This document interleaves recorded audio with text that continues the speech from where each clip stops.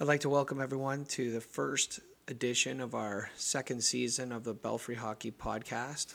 This season, I'm going to focus on Belfry Offense, which is the book that's about to come out actually very soon, and I'm really excited about its release. And basically, what Belfry Offense is it's a collection of a lot of the ideas I've had on offense and the things that I've learned over the last few years that I've compiled into one place, and not just like randomly put it all together, but actually like stitched it together so that it's an actual model. And I think sometimes, I know I'm guilty of this myself, is like we collect so much information. There's so much information out there. You have so many influences. You have so many people that you talk to. You have a lot of video that you reviewed. And over the course of all of that, there's a lot of things that jump out at you as positive things that you want to keep. And then there's a lot of things that, have a place and time. And then eventually it evolves or adds, layers start to add. And, it ends up being very fragmented. And I found like offense in general is extremely fragmented in its utility and its understanding, frankly. I think a lot of people, and myself included, have spent a lot of time taking a look at offense and studying offense, but there's a lot of gaps in understanding and a lot of things that need further explanation and to get to a better place to where both you can understand it and then ultimately communicate it better to your players. So what Belfry Offense is for me is it's a central place that we take a look at a methodology or a game model, for lack of a better term, that stitches its way throughout the entire game and offers ideas, some of the best ideas that I think are current on how to generate offense. And it's a place to start. And my hope is that when people read the book, they're more inclined to take a look at their own fragmented understanding of offensive pieces and develop their own game model. It's something that works for them to better understand it, because then the better you understand it, the more easily it's going to be for you to communicate it. And a lot of offense is difficult to communicate because it's something that you have to really understand in order to communicate. And it's like anything. Those who really want to keep everything keep it simple or dumb it down, what you're trying to do is you're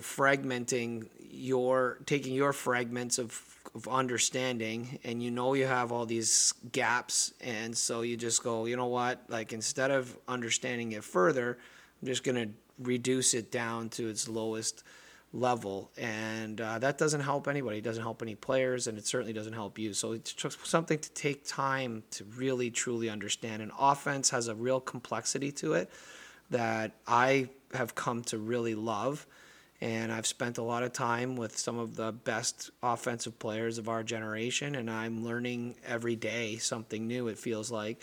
And in watching them and watching how they express offense and the different challenges that are presented in offensive hockey. So for me, that's why I wrote the book. And I just felt like there's nothing out there like that really connects it in the way that I hope this does for people. And then, like I said, it gives you a jumping off point to kind of add some of the things that are missing and some of the things that are more true to you.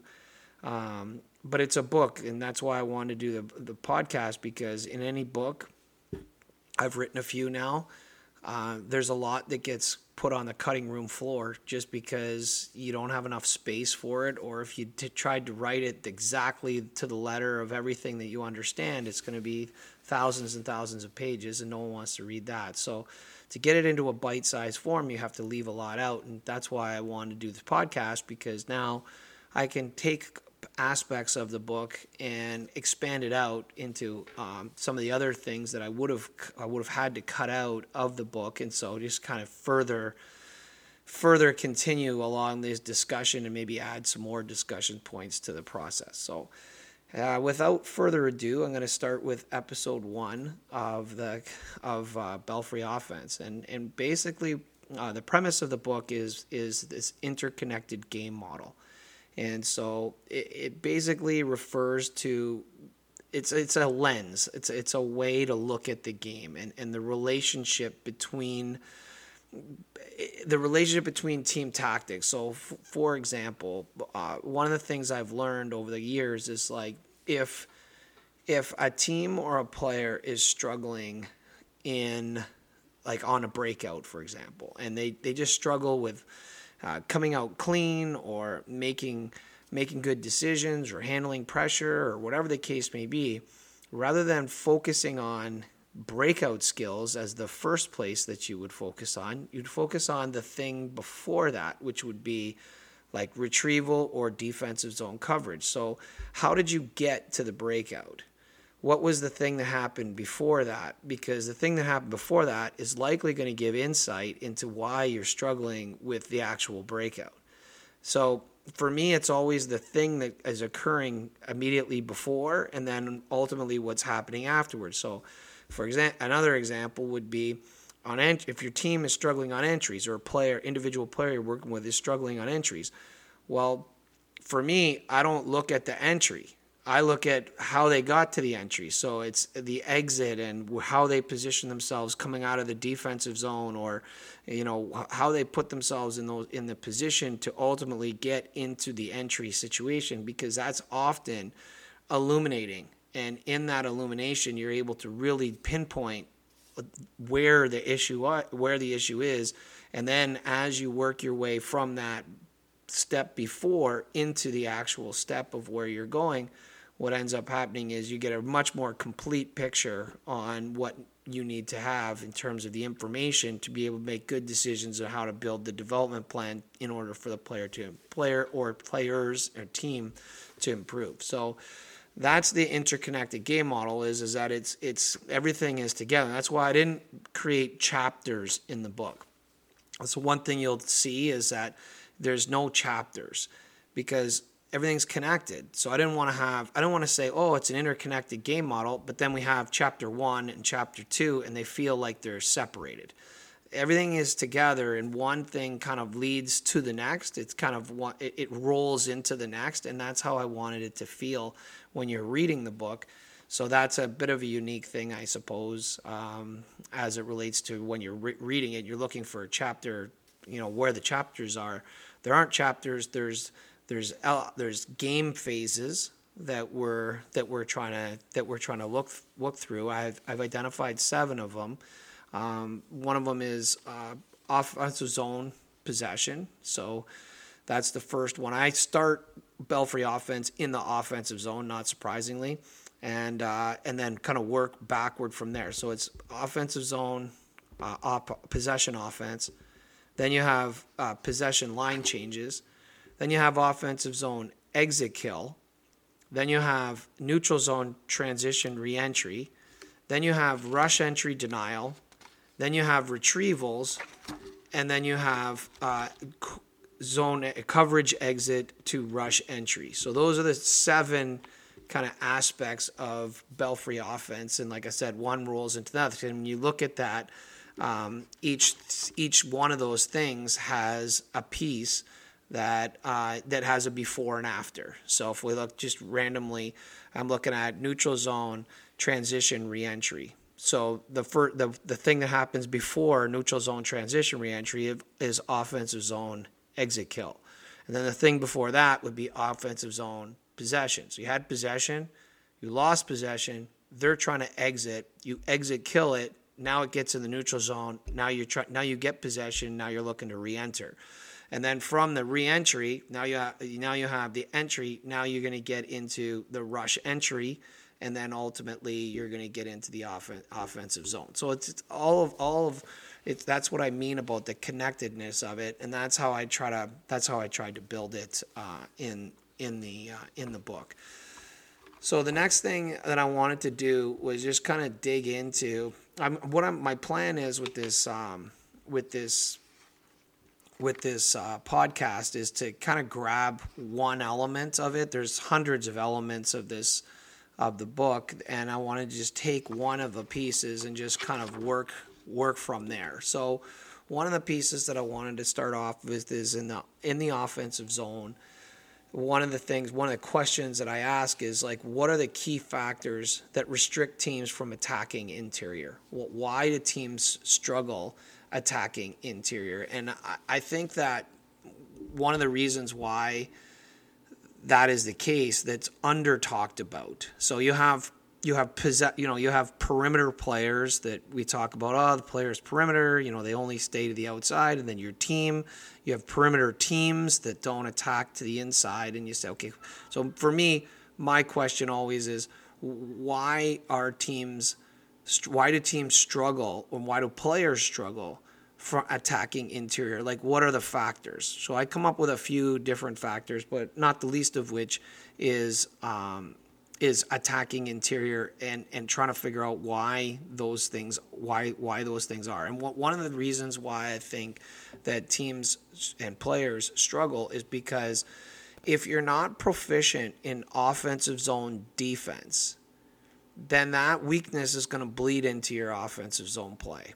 And so if your team struggles with exit kill, and you're not confident in being able to get the puck back once you're in the offensive zone, well, you're going to be less interested in putting the puck in competitive situations. For example, you're not going to shoot it as much, because if you shoot it, the second the puck leaves your stick, it's now open as a 50-50 at best to get the puck back. And if you're not confident that you're going to get the puck back, you don't want to leave the offensive zone, so you're probably not going to shoot as much, or you're going to be very choosy with the shots that you take. And so that's a big aspect of why teams and why players struggle in the offensive zone and attacking interior, because when you move the puck into the inside of the ice, there's risk. There's going to be risk that you're going to either turn the puck over, the puck's going to get blocked, there's going to be a deflection, the pass might not be on. There's a risk and a probability that improves that you're going to lose control of the puck in the middle of the ice, and that the other team is going to be able to counter you. So the more that you're concerned about turning pucks over, you're going to be and the reason that you're concerned about turning pucks over is because you don't feel comfortable with your ability to defend. The more that that's the case, the more probable that you're going to be unwilling to utilize the interior of the ice. So if you're a coach and you say, well, listen, we need to attack interior, and then the next breath you say, okay, but don't turn pucks over. Like that's where you're going to struggle. If you have an aversion to turning pucks over, it's going to be difficult, and you're preaching that all the time. Don't turn pucks over. Don't take care of the puck. Manage the puck. Well, manage the puck, by definition in hockey, is to put pucks in safe areas where we can either easily defend it or that we can keep the puck. So that's management of the puck. That's usually how it's expressed. So when we say, well, now we want to attack interior, you're not exactly like managing the puck, because you're bringing pucks into dangerous areas where it's probable that there's going to be a higher probability that you're going to lose possession of the puck. So one of the first hurdles in having a team learn and a player learn to attack interior much more is to get them more proficient in defending in the offensive zone. So, your F3, which I talk a lot about in this book, because I think F3 and the weak side defenseman are two keys that generate a lot of offense and are responsible for a lot of offense and keeping pucks alive in offensive situations. And so those two pieces I talk about all the time. And and this is no different. If you want to be able to attack interior, then you have to be okay with turning pucks over in the middle of the ice in the offensive zone. And in order to be okay with turning pucks over in the offensive zone in the middle of the ice, well, you have to know that you're not putting your team at tremendous risk. Like you can't have a player come down, the outside, like a D, for example, gets the puck at the top. They, step by the strong side forward. They attack down the wall, and then they throw a puck into the middle of the ice. The other team intercepts the puck, and bang, now it's a 2-on-1 against. You're not going to be as encouraged to want to do that. Both the kid that was trying to attack interior, the team in general is probably not going to be looking to make those types of plays. And then you as a coach, you're going to be you're going to be on high alert to not have those plays happen. But yet the puck has to go to the interior because that's the most dangerous place for it to happen, to score. So now you become perimeter and your players have a hard time getting inside. And that's not to say that the puck is the only thing that gets interior. The puck is not the only thing that gets interior. Players also need to be comfortable going interior. But again, going interior, there's risk. There's risk of contact. There's risk of, getting boxed out to be able to get the puck back. There's risk of different factors that make it more like there's risk I'm not going to get the puck. So I move into the middle to get the puck, but there's risk I'm not going to get the puck. So then why would I go into the interior if it's not going to be there? I might be better off to put myself in a possession play. So rather than be in the slot, maybe it's better for me to move to the half wall, because now I can get an easy puck to the half wall and we can maintain possession. I get a puck touch, but it's not threatening. So again, it's the puck and it's people trying to find ways to attack interior, and it comes from a willingness and an ability to be able to defend from the inside. So again, those two keys, there's three key pieces. I mentioned two of them. One is the F3, a reloading F3 that gets above. That is, that's pretty standard. We hear that all the time now, and it's kind of a staple on many teams. Almost every team that's good has a reloading F3 that they can count on. So that's one part of it. The second part of it is a weak side defenseman who's active in exit kill. This player can attach to speed, either the slashing forward, that the weak side D will pick that player up and be right there and be able to contest a puck that gets out there, either chipped out or passed out to that player, that they're not going to see that puck. This weak side defenseman is going to be able to shut that whole program down. They can also attach themselves to center speed, and they can also work themselves over to any passes or pucks that might be in the middle of the ice. So if you could envision, a puck carrier going down the side, they move the puck to the interior. It kind of gets bounced around. Finally, their weak side forward gets it, starts to come up the ice. Well, now the weak side defenseman comes in on a good angle, kills the play, and now you keep the puck alive. You maintain possession, or at minimum, you eliminate their ability to counter intelligently. They're not getting 2-on-1s on that. And so that's really what we're talking about, is trying to really find ways to defend when in the offensive zone to reduce our fear of turning pucks over in the middle of the ice in the offensive zone, to then encourage our players to want to be able to attack interior. So that's the first two. The third one is your F2 track, which is usually someone around the net.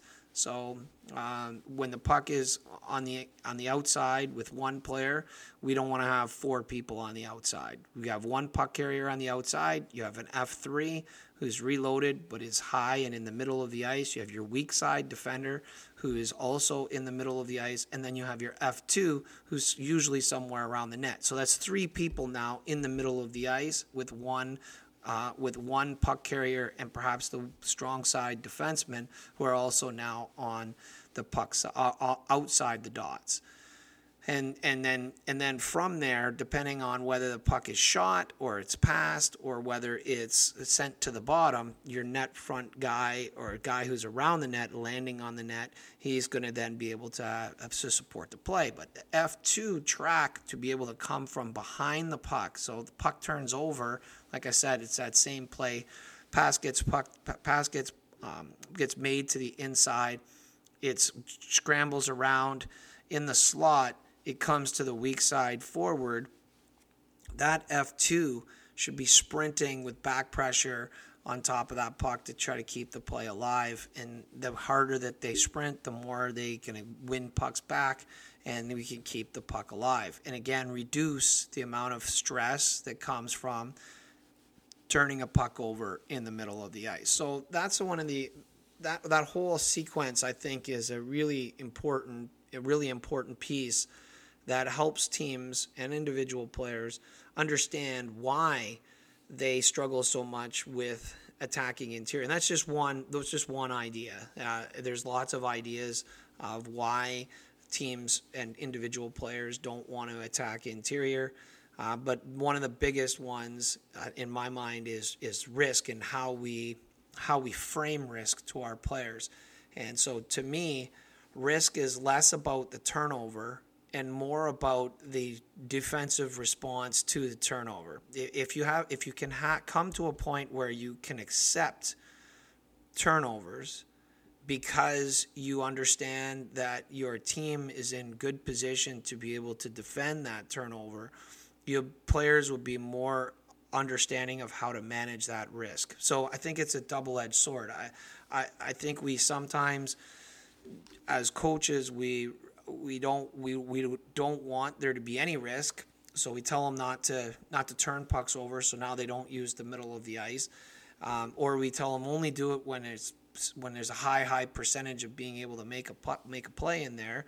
But if they're not doing it frequently, then they're not able to read what has a good probability of success and what doesn't. Then you have the time and the score that are also factors, because sometimes you're just pressing and you need to score, you need to try to tie the game. So now you're pressing, and that takes you out of your rhythm, and it takes you out of your normal, game plan, and now you're more risky than you would like to be. So, but that happens. Like, you're not going to lead every game. You're going to be behind, and you're going to need to score, and you're going to need players to find their way into interior plays. So what are we doing to help them? And these are some of the ideas. So the first thing that I think is really important is in the offensive zone, and it goes back to like the old adage that the best time to set up your defending is when you're on offense, and the best time to set up your offense is when you're defending. So those two things happen simultaneously, and the more you have an understanding of that, and then the more you see a duality, and your players see a duality of the positions in the offensive zone, or the spots. So I just described those three spots: the net front F2 track, the F3 reloading F3, and then you have your weak side defenseman. The more your players view those as dual responsibilities or dual positions, they carry an offensive responsibility as well as a defensive responsibility, and you empower them to be able to make good decisions when they're on the opposite side. So when the team has full possession of the puck, like, where's your weak side defenseman? Is the weak side defenseman standing still, growing roots in the middle of the blue line?